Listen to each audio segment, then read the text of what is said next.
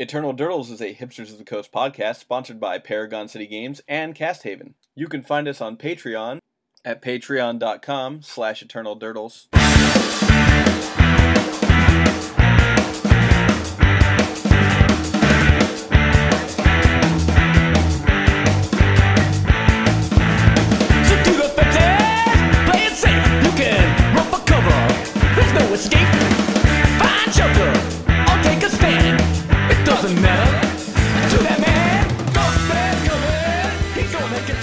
Hello and welcome to Eternal Durdles. I'm your host, Zach Clark, and with me as always is Nathan Gully. Nate, how's it going? Pretty good. I know that we both had pretty good weekends as well playing some Legacy, right? Yeah. We both managed to achieve plateau level value, which is, pretty good. I achieved actual plateau level value in that I won a plateau. Why don't you tell us about the tournament that you were at, and then I'll talk about mine. Yeah, so Geekery had a trial for Eternal Weekend that's taking place in Pittsburgh this year on 10/19 to 10/22 or something of that variety. That is exactly what it is, yep. Yeah. So winner got 2 buys and a volcanic island. So I went with Charles Hageman, and we decided to show up for some Legacy, and in the first round I got paired up against Show and Tell, and of course I look at my opener, and my opener is 2 Gitaxian Probes and no lands. And what was your deck? Oh, I was on Blue Red Delver. I decided to play something that I felt like could beat Grixis Delver in an open match, and was still okay against Combo, but Combo was just trouncing me. I was playing Rug over the week, and I was testing against Ad Nauseam Tendrils, and the deck was just beating me over and over and over again. So what I had done is basically made my deck worse against both against both Grixis and Ant, and I was just like, screw it, I'm just gonna play burn deck at this point. Right. And that worked out. So in the first round, I look at my hand, it's 2 Gitaxian Probes, some other stuff, no lands, and I'm like, alright, I'll mulligan this. I mulligan to a 6 with no lands, and I'm like, alright, I guess this is how this tournament is just going to go. So I go to 5, and I get very close. I put my opponent to 4 before he cast Show and Tell, and then I lost in that game. The next game, I open with another 7 with 2 Gitaxian Probes, and I'm like, is the universe telling me to just keep this hand? Let's find out. And the universe was not telling me to keep that hand. In fact, the universe was telling me that if you keep this hand, you will get punished, and you should always mull to 5 anyhow, because that's just your lot in life. So I did lose that round. So I started the tournament off the pretty lackluster, get beat by Emrakul twice very fast. And with a deck that I feel like has a pretty good matchup against that. Yeah, I mean, I should be able to stop that deck from winning, especially in the amount of with the clock that I present. The burn usually becomes relevant in the Ancient Tomb. They're trying to get the 3 lands. Yeah. So in the next round, I was 0-1 at this point. I played a relatively new Ad Nauseam Tendrils player, and in the first game, I was able to sneak in, just stopping him from doing his thing and running at him with Delvers and Monastery Swift Spears. In the next game, he didn't notice that I was at 14 life from Gitaxian Probing, and so he got up to about Storm 7, which is what he would have needed to kill me. Ad Nauseamed for a ton of stuff. One of those cards included a Lion's Eye Diamond, and another one was an Infernal Tutor, and I was like, well, I've just lost, I guess. And before I scooped up my cards, I just sat there. I was like, well, let's make him do this. And he goes down to 2, goes for another one with Ad Nauseam, and he goes down to 1, and he looks at me and he goes, I didn't get a ritual, I lost. And I said, all right, okay. And then afterwards, I was like, we signed a slip. I was like, I think you had me there. You just had to, play the Lion's Eye Diamond, cast your Infernal Tutor, and crack the Lion's Eye Diamond, and you would have been able to get Tendrils and win. And he's like, no, I didn't have enough Storm. And I was like, I was at 14 life. And so, yeah. got there on just not scooping, I suppose. So anyhow, so we go into the next. Your opponent round. Messing up is always an out. Yeah. Oh man, it's a big out. So in the next round, I play against Black Red Reanimator, which I'm not real thrilled about having to play against this deck, like to the a point at this place. I feel like at the Geekery, I play against Red Black Reanimator to the frequency I used to have to play against Miracles, which may be just because it's a cheap deck to build into, and people are getting into the format with that. That's a possibility, or it's just a cheap deck to play. Like just like how Eldrazi was for a while. Like all you saw was Eldrazi decks. Now no one plays Eldrazi.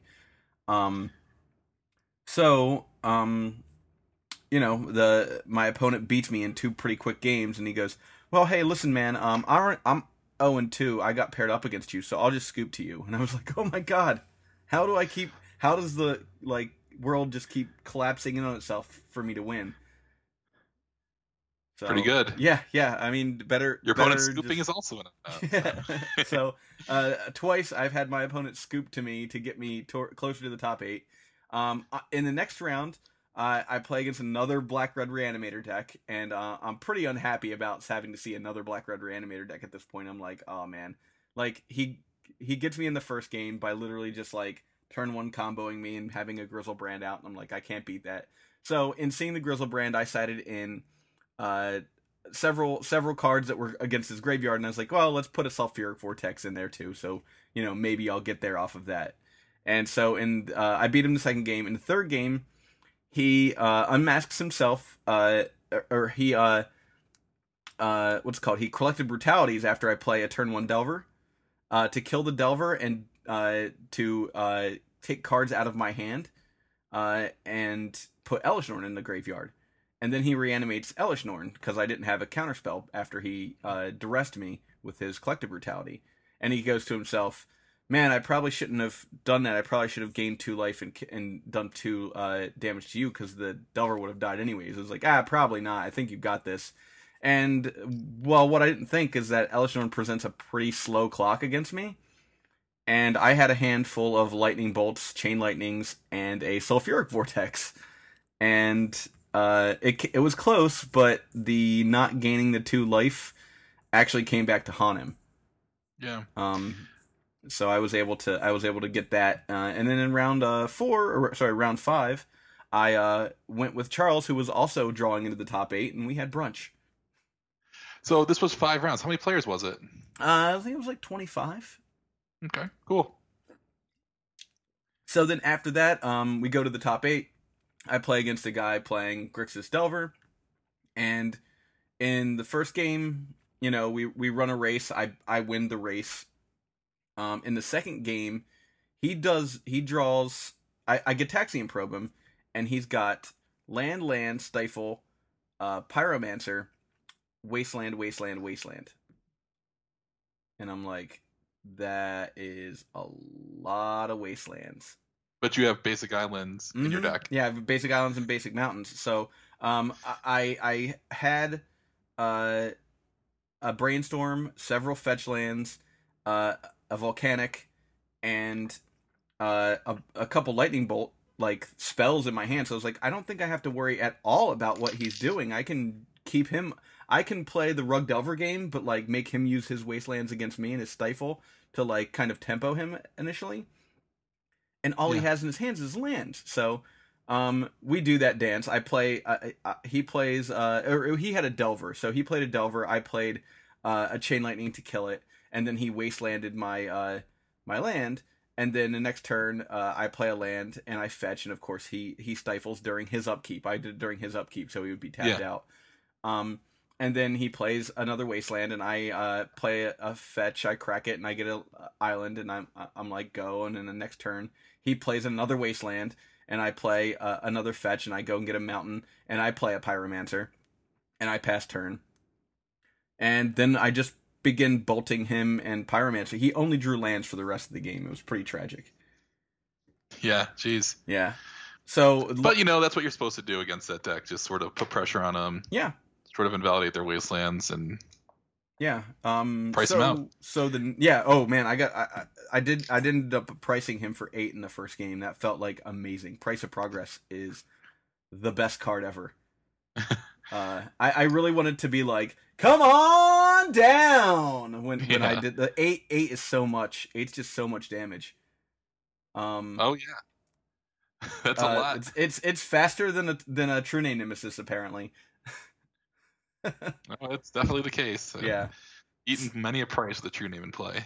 So the next round we go up against I go up against Charles Hageman, who's been paired against me. I'll explain that in a second because he wasn't actually paired against me. So Charles and I play our first game and our second game, and we're 1-1. He's on Grixis Delver, and in the middle of the third game, the other semifinals matches wrap up, and it turns out we're not supposed to be playing each other. Yeah. And I'm pretty much I mulled to 5 in this game, and I'm pretty much losing, and I'm kind of like, well, I'm not gonna force the issue, but I sure would like to play someone else right now. You know, like especially if I'm losing. But they went and like checked and everything, and they were like, well, we got to keep playing. You're already 2 games in. And I was like, okay. And then Charles won. I got a plateau. There was a D&T mirror that turned into D&T versus Infect.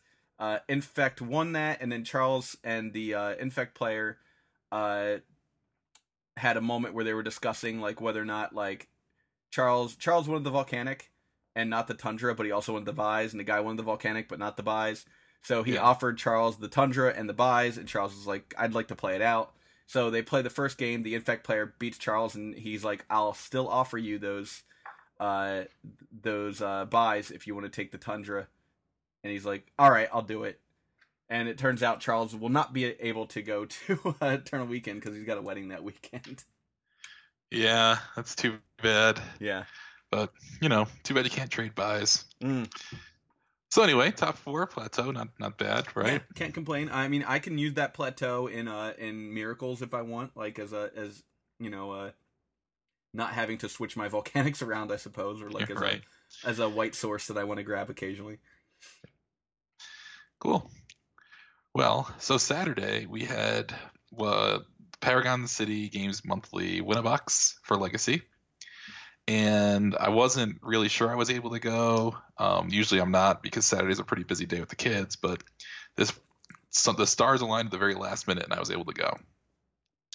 So I brought Junk Loam, which is I was like, I should practice for the Grand Prix, but I'm pretty sure I'm just like exhausted of playing Deathrite as a True Name decks right now. Yeah. I've been practicing so much and testing it constantly, and I'm like really the decision I have to make for the Grand Prix is like red splash or green splash or what, and I'm just like, you know what, there's not more. I want to play something fun. Yeah. And I've had this idea of where you take a regular 4-color Loam deck, cut the Punishing Fire package so that you can play more utility lands and have Collective Brutality instead of in the Punishing Fire slot. Mm-hmm. It's like good value with Loam and lands, and like it's main deck discard, which you don't get usually, even though you're playing black. So it's like an out in certain situations, and I just really want to give it a try. I'm like, it's a Win-A-Box, it's informal, let's give it a shot. So we actually had 16 players, and that meant it was 2 boxes that went up because it's the Win-A-Boxes are like, we'll seat 8 and you win a box. Yeah. But it was 16, so we actually did get to play for 2 boxes, which is nice value. That's great. For $7. And so 3 rounds and then a top 8. My first round was Storm, and right off the bat, I had a really interesting decision. So I know he's on Storm. He has no idea what I'm on. He's just like, it's basically like what Deathrite True Name deck is Nate playing? Haha. Yeah. But he wins a die roll, and we both mulligan to 6. My 6 was 2 lands, a Chalice of the Void, a Collective Brutality, I think a Green Sun Zenith, and something else. And then I scryed, and my top card was Mox Diamond. I'm like, well, this is awesome. I'm going to get to cast Chalice on 1 on my first turn. So I guess there's no better game 1 against Storm, right? Yeah. So here's what happened that really kind of threw me off. So he probes me, sees this hand. Then he gets some land. I don't know if we got a base Skyland, or I think he got Underground Sea. I didn't have a Wasteland. And he casts Preordain, tops both, and passes back. So so I've got like a Chalice in hand, right? Yeah. So he knows I have Chalice, and he knows I have Collective Brutality, and he's basically saying, I can beat that because I didn't move my cards, Yeah. Whatever is in my hand in the top two of my deck, or the top card of my deck, because I guess you draw with Preordain, that could beat that. So comes to my turn, I draw Mox Diamond. What would you do in that situation? So I have Mox Diamond and Collective Brutality. Or I'm sorry, I have Chalice of the Void, Collective Brutality, Mox Diamond, and 2 lands. So here's what I would have done. Those are the relevant cards. I would have played Collective Brutality to look at his hand, and then depending on what I saw in his hand and took, I may have decided to throw down a Chalice on 0. But there's almost no way I wouldn't have looked for his hand. I think Chalice on 0 is actually better than Chalice on 1 against Storm, and that's just based off of me playing Eldrazi online and finding out that like the way to do it is to put Chalice on 0 a lot of times, unless you can do it on 2. 2 is much better.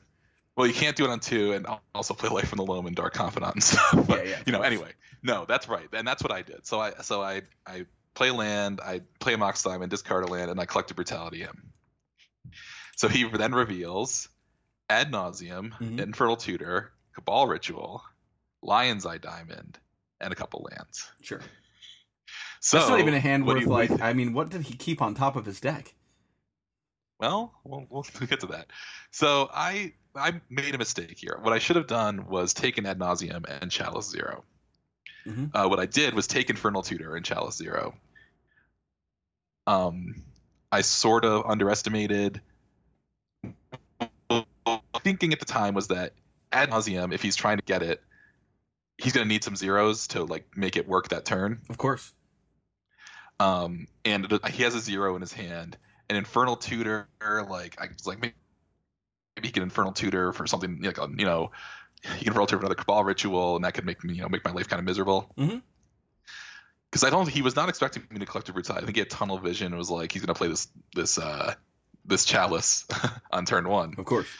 But I did make. I think Ad Nauseam was the right play. So so I take that. He goes to his turn. I may just play a landing, pass back, and then on my turn I draw Barrenmoor, which comes into play tapped, unfortunately.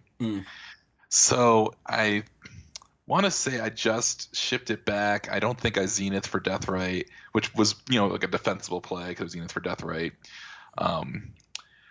But on the next turn, he had enough to Cabal Ritual into Ad Nauseam, and then the first card he flipped was Dark Petition. So he goes to like 14, or unless it's something small, he goes like 13 at that point. Yeah. But the Dark Petition ended up being the card that sort of won him the game. That'll do it. Because I didn't have Chalice on 1, so he managed to like make a land drop, Dark Ritual, Dark Petition, and then he just played enough. He just played all the 0 artifacts into my Chalice. For Storm count and just hit me with tendrils. Yeah, so. I mean, Dark Petition's tough because like you have to assume that he would have just cast Dark Petition over the Ad Nauseam, right? Like, if he would eventually have gotten the Dark Petition, you weren't presenting a clock fast enough anyhow. So I think that was a game that you might not have been able to win.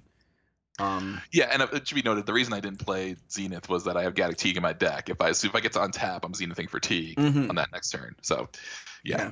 And that's probably enough to win from there. Chalice 0 and the Gaddock Teeg is probably enough to win. So yeah, I think that's the way to go.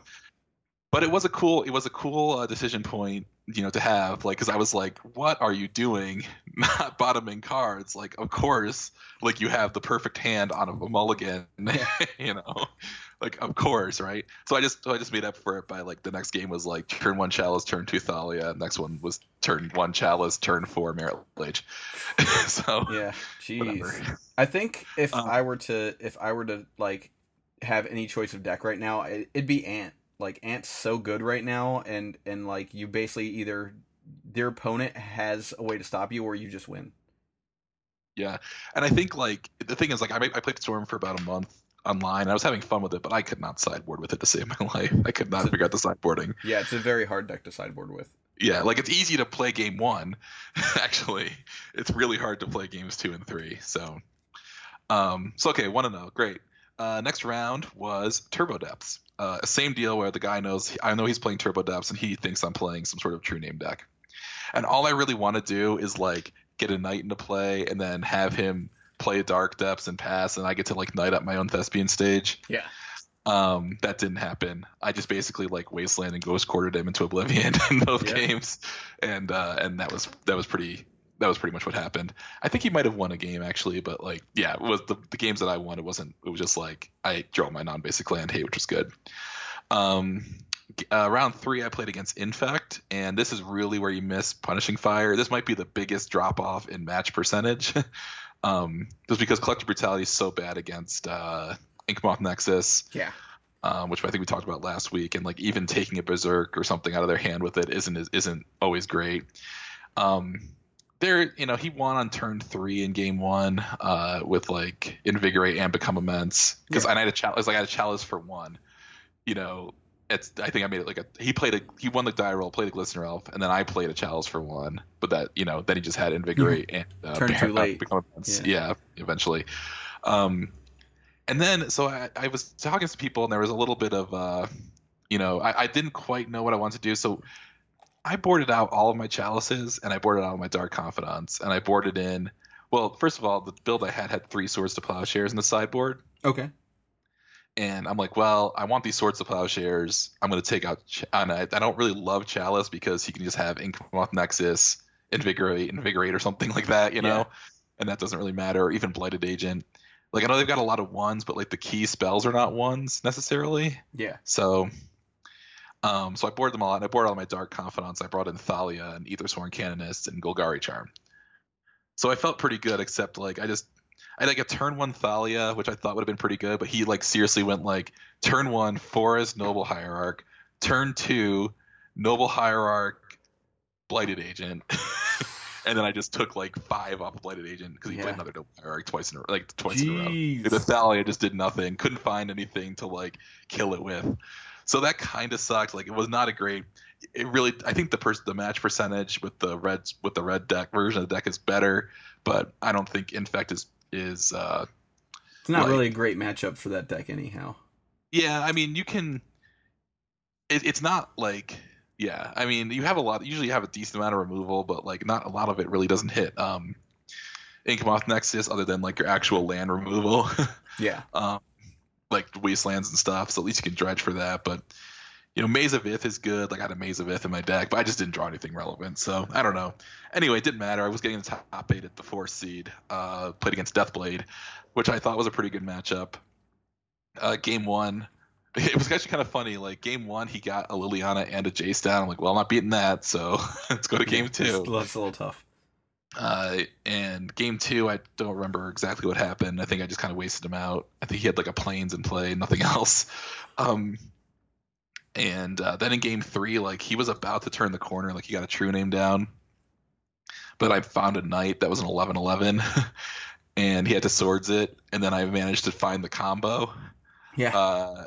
Gaining 11 life will put you in a situation where you can have some time. Yeah, you can raise a true name. Yeah.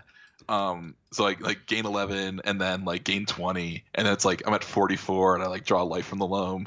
Like Life from the Loam, Thespian stage, Dark Depths, like, yeah, whatever. Yeah, it's ridiculous. And then we split the top 4. So I ended up with about $50 in store credit, which is plateau value. So yeah, good weekend for us. Yeah. And now I'm like, I'm going to play this Loam deck at the Grand Prix, which I kind of don't know if that's the right choice or not. I was thinking about it. To quote Grandmaster Flash, don't do it. I don't know. It's fun. It's like, it's so like nothing feels better than having a Mox. It's true, yeah. Then like you should just play Legacy Affinity, man. Yeah, I don't have any other Affinity cards. So I have Mox, Diamond, and like a Seat of the Synod, and that's it. Yeah. So anyway, yeah, I'm looking forward to leaving for the Grand Prix Wednesday at some point. Got to pick up a car and then head down, and we'll see what I register on Thursday morning in a haze.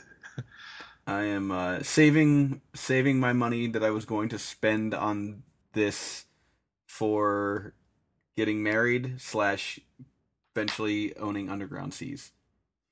Right. That's my stance. Is I can if I don't go to this, I can afford like 3 Underground Seas and gain actual value. over the course of time, as opposed to just like probably just throwing a bunch of money down the drain to look at what Las Vegas looks like in the middle of the night and wonder like who wants to hang out. Las Vegas is pretty sweet, but it is kind of awkward. Like the tournaments are not cheap, like the side events and stuff. Yeah. And like you could just play like a poker tournament that has way better like expected value. Yeah, it's true. It's than true. some of these like side events. And you might be better than most of the people in the poker room. Than if you take my apparent skill level to the apparent skill level of other legacy players. Yeah. Or mine. I'm at least as good as any normal person walking into the 2-4 limit table at a casino. That's because you grew up half an hour from Atlantic City. Well, that does help. All right. So before we move on, do you want to do our top 8 update? Yeah. So let's see what the top 8 is right now. If we had collected $100 this week for our Patreon at patreon.com/eternaldurdles, you can find us there and add to that slowly increasing pile. What would have been the top 8 that we talked about this week? We're going to do one episode per deck once we get to that $100 mark. Yes, so we have Grixis Delver as number 1, and Miracles as number 2. Miracles is number 2 now. It's come up from number 3 to number 2. It replaced Ad Nauseam Tendrils. Yeah, which is now number 3. Now we'll see. I mean, Goldfish is pretty heavy on Magic Online. It's true. And that's a pretty heavy on Magic Online deck. But we'll see if it shows up at the Grand Prix. I can't wait to see what happens with that. Yeah. Number 3 being Ad Nauseam Tendrils. Number 4, Bug Delver. Number 5, Reanimator. I'm going to take a quick look at this. I'm pretty sure it's the black-red version. And they're pretty much the black-red version is sort of the Reanimator of choice right now. Yep. 6 is Elves. Surprising, because I haven't seen Elves anywhere for a while. Not since it beat me in that feature match. Oh, yeah, that's right. Yeah, I mean, there's an Elves player locally, so I see it every week, at least at the table. But then there's a 4-way tie for 7th, and I guess when we get to this point, we'll roll a dice or something and figure out which one we'll do. Yeah. But Sneak and Show, Death and Taxes, Esper, Deathblade, and 4-color control or check pile, I guess you would call that. Yeah. Or we can just do one episode with all 4 of them. That's probably what we'll do, yeah. Yeah, that would get us. That would technically work, so. And then what's this 8th place deck, Grixis? What is that? This is like a Grixis control deck. This is probably close to what I would play. Yeah. Oh no, not this particular one. A non-Delver Grixis deck, it looks like. Yeah, this is what I played at the Grand Prix trial that I went to. Just like a more like. See, my thing about the Grand Prix is I don't want to take an 18 land deck to the Grand Prix. You know. Yeah. I know Delver's a good deck, and I know how it works and everything, but like I'm just so antsy about that. Like I want to bring 20 lands in my deck. I just want to have 20 lands in my deck. I was playing 16, man. 16 felt good when you're running basics. Yeah. And you're not even running wastelands. You actually get more actual lands. Yeah, I have like a Delver deck with 4 wastelands. I'm always going to pitch a hand that doesn't have a mana source in it that's not a wasteland. So playing 16 lands is actually more lands technically, as far as mulliganing is concerned, than the regular Delver deck. Yeah. But I like these Grixis decks. You know, it's basically you just try and get the value back that you get from not playing the tempo deck by just having like Baleful Strix, draws you a card, Snapcaster. This particular build has Young Pyromancer and Gurmag Angler. And you get Kolaghan's Command. So, you know, the decks are fine. These Grixis decks, I enjoy playing them, so it's probably going to be what I play, unless I really, really want to play Leovold. I'm not playing a 4-color deck. I did that at Louisville. It felt miserable. So I'm doing no 4-color, no 18 lands. Those are my 2 rules. If I'm going to die, I'm going to die because I played poorly, not because I didn't draw the right colors, you know? Yeah. That's just how I got to do it, so... Anyway, I like to have myself to blame definitively when I go to a Grand Prix and lose. Well, that's the thing. That's because I felt I was so tilted by like the 4th round of Louisville when I was just like my deck isn't doing anything. Like I can't put it together, you know. Mm-hmm. And then I felt even worse when I saw that like this was the proto check pile a couple people had made top 32, and it was like a mini breakout deck other than Reed Dukes. So I'm like, oh, come on, man. Yep. um, so anyway, this one is at Staticaster. Maybe I'll do that. That sounds like fun. So we're about to embark not just on a big Grand Prix, but it's a big announcement week, right? Yeah. There was an announcement today. It's Monday, June 12th when we're recording this. And do you want to tell everyone what was in that announcement from Mark Rosewater? So to quote our article on Hipsters of the Coast, we're sponsored by Hipsters of the Coast. To quickly pull off of what Rich said about this. So there were 5 different things that Mark Rosewater outlined as changes. Fall, winter, and spring expansions will be large sets drafted on their own. I don't have a real reaction to that aside from that they didn't say summer in that. Yeah. So the summer expansion will be a revamped core set, which is good. I think one of the things we were missing is a core set, and I also agree with like the concept of like just being overloaded with product and not really caring anymore once like you get that like saturation level that like is too much for you as a player. So this might allow us older players to like have a set that we don't have to buy anything for and then move into playing standard again. I don't dislike standard as a concept. I just dislike standard as it is right now. Yeah. I think so. Just talking about these first two, these are the big ones. So there's going to be 4 expansions. There are 4 sets a year, or 4 standard sets a year, which is normal, right? Mm-hmm. And I do think so. The summer expansion will be revamped core set, which they said will be half reprints, half new cards. Mm-hmm. And I think that means we are going to get more new cards on net because instead of having big, small, we're going to have 4 bigs, and one of them is going to be only half new cards. But I think that still makes more new cards every year. Yeah. Which I think is good. I think it's good for Legacy in that there's more chances for something to squeeze through, Yeah. They've got to think of half a set more, and maybe that's the half a set that is good for Legacy. So I gotta say, like, I'm not gonna complain about any of this stuff except to say that it was a little crazy to just be like, we're done with blocks. Yeah. I remember it's when a stretch blocks for sure. came out. Yeah. Like I remember the first block. So like, I remember like Mirage. I was like, it's gonna be this block. We were joking about that on the site about how like one of the announcements is going to be like they're actually coming up with a third Ice Age set, but I always thought it was funny that like Mirage and Visions felt like a set, and then Weatherlight was like, actually we can tell a story now.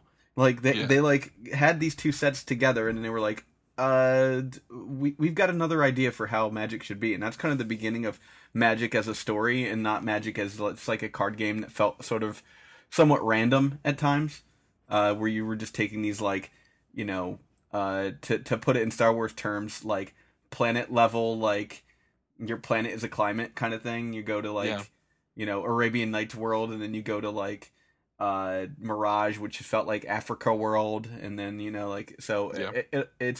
it'll be interesting for me to see them try and pull that off with the fall, winter, and spring expansions to have like a full like a thesis, like a thesis of a set all built in one thing. So I'm excited to see that.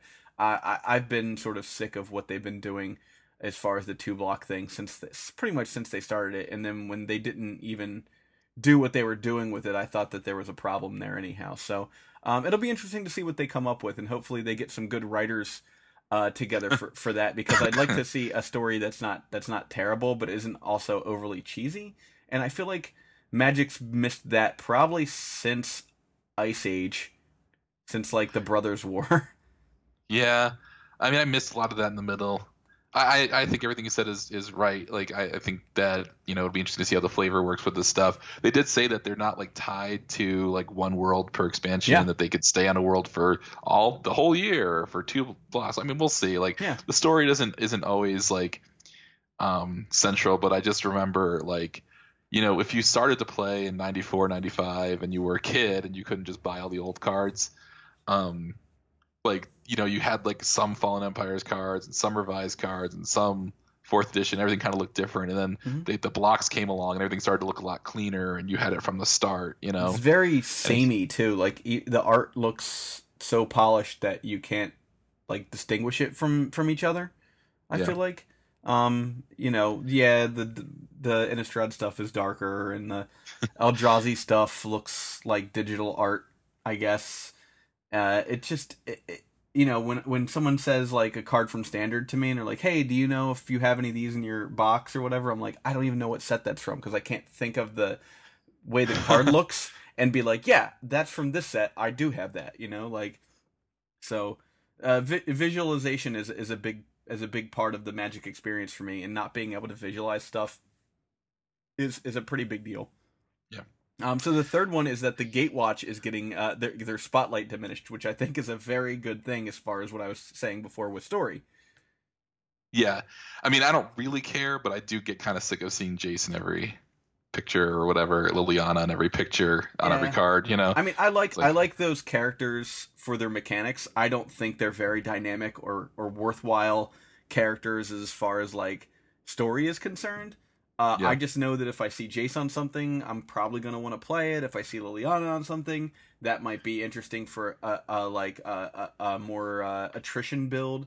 Like I generally put those characters in the minds of like what their abilities generally end up being. But I would love to see the like other things happen aside from just the Jace Gideon Liliana show. yeah, nope. And I want new planeswalkers with new personalities because I think that gives you more abilities. Yeah. All right. So masterpieces will show up in fewer expansions. I don't know if I care.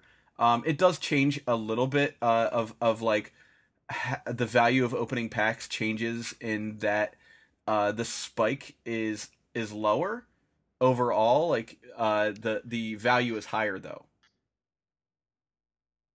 Yeah, I don't really like any of the masterpieces. I'm not like a big collector of that kind of card, you know. So this is Hmm. sort of neutral for me. Yeah, Um, I mean, it's just it's less reprints for Eternal, but whatever. Like, you know, one of the things it means for me is that if I win a bunch of packs playing at a local that doesn't have singles, and they're like, "Here's some packs," or yeah, I can't win packs that week for some, or I can't win singles that week or store credit or whatever. When I open a pack, there is a legit possibility that I can open up a $20 to $40 card, um, in that pack that's a rare or mythic in that set, as opposed to all. Well, the masterpieces exist, so the highest potential for a card is $15, and that's a one of in this set, and everything else is between $2 and $5. yeah, So it does make a bit of an impact financially, and I think that Wizards probably noticed that they didn't expect that it to work that way initially, and now that it is, they're sliding slightly away from that because there's an expected value in a box. When you open up a box, the total expected value for the rares in that box has to come out equivalent to about what a box costs. So yeah, they want to make sure that they're giving their fans something that they can bite into when they're buying packs. And I think less packs have been opened because masterpieces exist. If that makes any sense to anybody, if it doesn't, at Dirtlemagus on Twitter, and I'll explain it to you step by step. I'd love to have a financial discussion with somebody about it. all right, all right. Well, I'm getting a nosebleed. So what's number 5 here? Number 5 is there are more R&D behind the scenes changes. And this is manifesting in this play design team. Yeah. Again, I don't know if this is real. They're not gonna play test Legacy, so whatever. Yeah.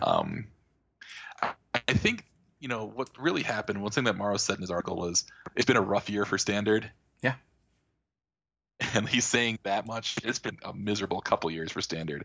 Like, we had that Winnabox the other night, the same day as a Standard showdown, and there were 4 people for Standard and 16 for Legacy. That's right? crazy, right? Because at the height of when we were hanging out at 20 Side Store, when we first met, I was playing in Standard events that were outpacing both Modern and Legacy initially. That was 4 years ago. You couldn't run a Modern event without telling everybody beforehand, "Hey, we're gonna run Modern on such and such date. Make sure you show up with your Modern deck." And now, like, it's just expected that no one's gonna show up for your Standard event, like, at all. Like, game days are generally not well received. So it's interesting to me that one that they're even acknowledging this problem and not just trying to force it down our throats, because that's what they've been doing for the last 2 years. So I'm surprised and happy to see that they're changing their policy. Yeah. The one thing I will say though is like this is I mean, it sounds a little melodramatic, but I don't really mean it to be. But just saying, like this, as that was sort of happening, this is like the closest I felt to being like, wow, the game could actually be in trouble, like, you know, pull the plug level trouble. Yeah, you know? I mean, I think 25 years is a long time. It'll take some and there's time. lots of pressure on it.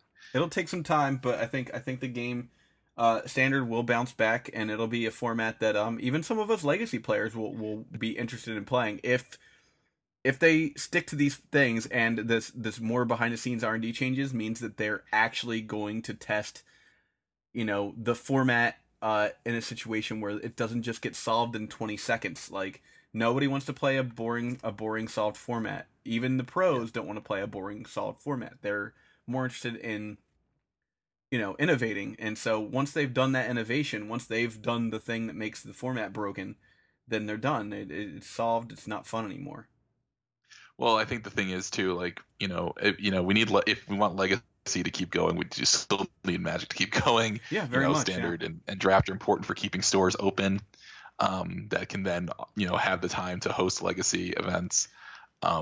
If Legacy players are buying cards at a slower pace, like it's not, So that was what I was thinking, and I mean, I kind of wish they had said more about, or that Mark had said more about design strategy and what they want to do with the game. Because I don't necessarily think it's all just because of how the format of the game has been. I think they've made design decisions that have backfired. Right? Yeah, I mean, have been relatively vampiric. This is it. I mean, this is truthfully. Look at Energy. Yeah, right. It's vampiric. It's vampiric. Yeah. So it's like. Go on. I was saying, yeah. There's empirical evidence because they're doing this that what they were trying to do for the past 2 to 4 years really was not working. Yeah. So I was hoping to see more like we're gonna do more different stuff. We're gonna try some different things out in standard and see if we can get that to work, or in standard sets, and that might impact eternal formats by giving you some more synergy with older cards. But one of my fears is the echo chamber of R&D is such that when you perceive something to be a problem, you talk about it a lot in R&D, and you tend to make decisions based on that, and then that becomes sort of a narrative. And one of the narratives that had been a problem for a very long time is people weren't playing with the new cards. They were sticking to their old strategies and then throwing in, smattering of the new cards as those cards fit into decks, right? Yeah. And so I think the narrative at R&D for a long time was that narrative, is that like, people aren't playing with the new cards. How do we get them to do that? And they did solve that problem. Like, now if you want to play standard, you have to buy all the new cards. Unfortunately, like that in a 6-set standard, that means that the last 4 sets are worthless. Like, if you look at any of the Aetherworks Marvel decks, that's a card that will likely be banned tomorrow. The Aetherworks Marvel decks all have the same, like the same cards from the same sets, like all these energy cards. They're all from the last 2 sets. So people are definitely playing the new cards now, but the problem is they're not playing the old cards, and because of that, they're not actually playing standard that much, because they've seen that their old cards lose value almost immediately. Did you know that Fatal Push is a more expensive card than Aetherworks Marvel? $8, right? Fatal Push is now $9. $9. It is a $9 uncommon, and because you can play it in Legacy, and Modern, and people are playing Legacy and Modern more than they're playing Standard. There's Aetherworks Marvel is a reason mythic for that. Yeah, Aetherworks Marvel is a mythic in the last set, and it's funny to me that like you could take something like a 1-mana kill spell and that's eternally playable. And that should have probably been printed at common, but they won't do that because of drafting. And they're like, well, this card's now $9 because like you can't you might be guaranteed to open 1 in a box, 2 in a box, 3 in a box maybe, but like that's the card people are paying $100 to open a box for. Yeah, It's the chase card of Ether Revolt. Yeah. Maybe Heart of Kirin, but like, yeah, I mean, the point of that is just to say, like, I think we're seeing what's I mean, Modern is just going crazy, especially for Star City, right? They're just getting crazy event attendance for it. Yeah. And even Legacy, it's a little, subjective or whatever. But locally, like, there's just way more interest in Legacy. Yeah. And people want to play Legacy. And that's, Fatal Push is an important card for that. And it's just so funny, like, that these cards are separate, or so they're the same price. And one's like, a Mythic, a 4 of Mythic in the best deck by far in Standard is $7, And part of that might be because it's probably going to be banned tomorrow. It may be down because of that. Yeah, well, it spiked at like 10. I mean, think about these chase mythics of the past, like Bonfire of the Damned. Like, there's just indication that things are not going Standard's way, right? For sure. How much is the Heart of Kirin? Heart of Kirin's 14. Yeah, and that's a mythic. That's a mythic in the same set as Fatal Push, and dies to Fatal Push, by the way. I noticed that on Sunday when I played in the Standard event. It dies to Fatal Push often. Yeah. But just to say, like, it's you never would have seen that a while ago, and like a chase mythic like that would have been way more expensive than an uncommon removal spell that is okay in Standard. Yep. So there is you hinted at this, but there are some more announcements coming up this week, right? There are some more announcements coming up this week. So on Tuesday we'll have the ban restricted announcement, right? Announcement up to Wednesday, actually. No, so tomorrow there'll be 2 Magic Digital announcements, right? No, tomorrow's Magic Digital announcement and the ban restricted announcement. That was supposed to be Wednesday, but they're moving it up a day. I see. Yes. Okay, so yeah, they're moving the ban restricted list up to tomorrow, and Magic Digital Online offering is tomorrow too, because on Wednesday they are focusing on what? The announcements of products, just new like what products are coming new out. stuff. Okay, so like what the Modern Masters set will be next year, Legacy, Eternal Masters, Iconic or whatever. Masters, yeah. Iconic Masters, jeez. And then they're making some relatively small organized play announcement on Thursday. Which is also the first day of the Grand Prix. Yep. And then Friday. What do we got? Friday will be our Devastation spoilers. What if they're... So we want to make some predictions. Let's do some rapid fire predictions and wrap it up here.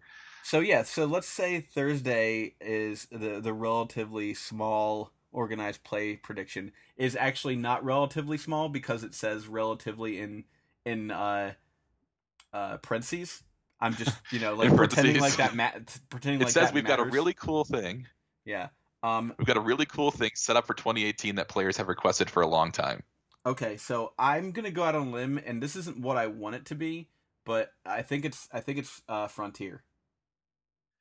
That's a good guess. I have no idea. I was thinking Commander Grand Prix, which I know. I think both of our predictions are bigger than relatively small. Yeah. But I was thinking some sort of competitive Commander event. My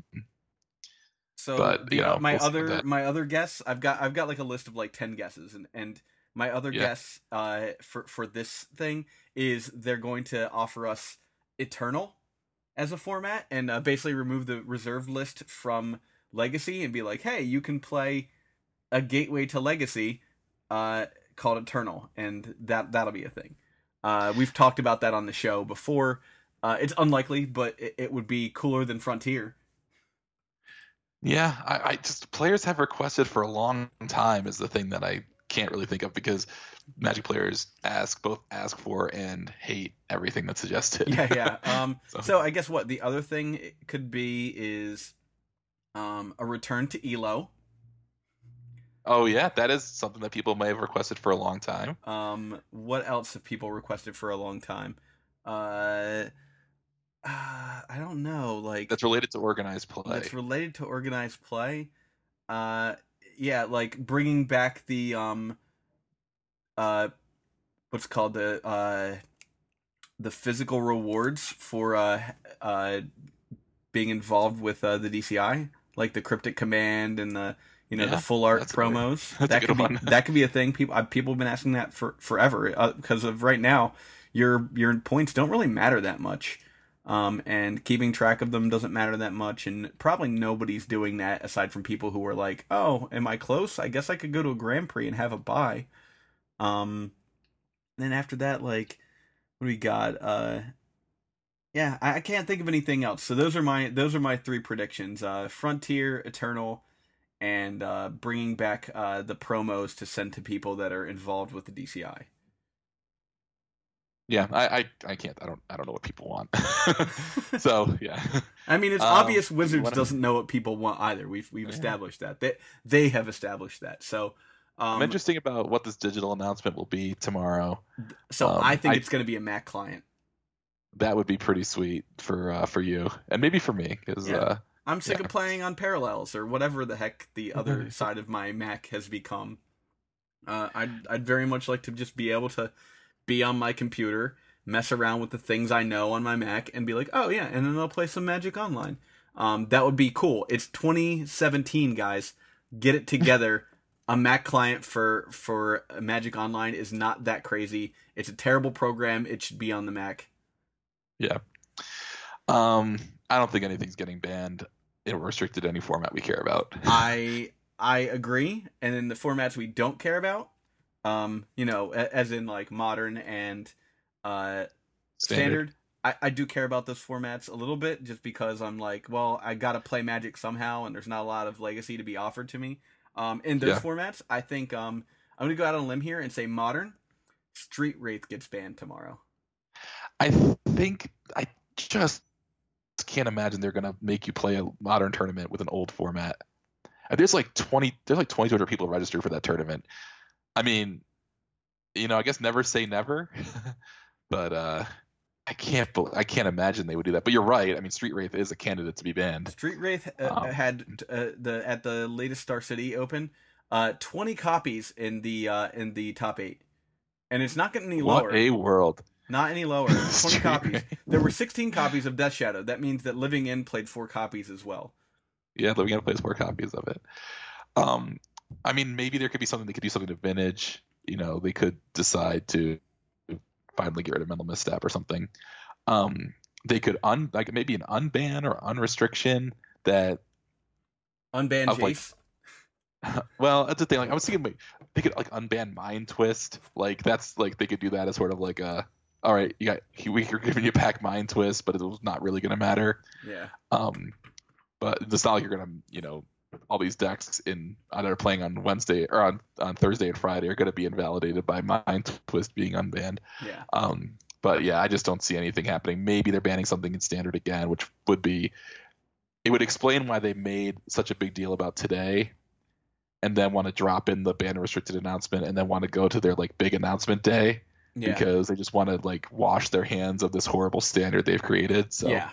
But yeah, I would be shocked. I would really be shocked if there was anything in Modern or Legacy that was affected just because there's a Grand Prix for both those tournaments, and you just tank the viewership if you make it a lame duck format. And possibility for Vintage. There were just 2 restrictions in Vintage. So, all right, well.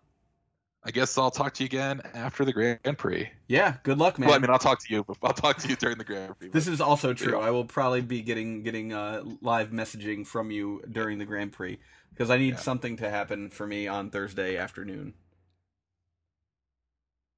All right, so I think that's it for us tonight. All right, and looks like Nate has died over on his end, so I'm just gonna sign off for us. Have a good night, guys. And remember, check us out at Patreon at patreon.com/EternalDurdles. Thanks. Stuff, animal stuff. Can you see animal stuff? It's how it goes.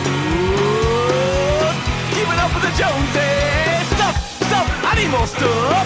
Can you see animal stuff? It's how it goes. Keep it up with the Joneses. I'm keeping up with the Joneses. Keeping up with the Joneses, all right. Where does he get those wonderful toys?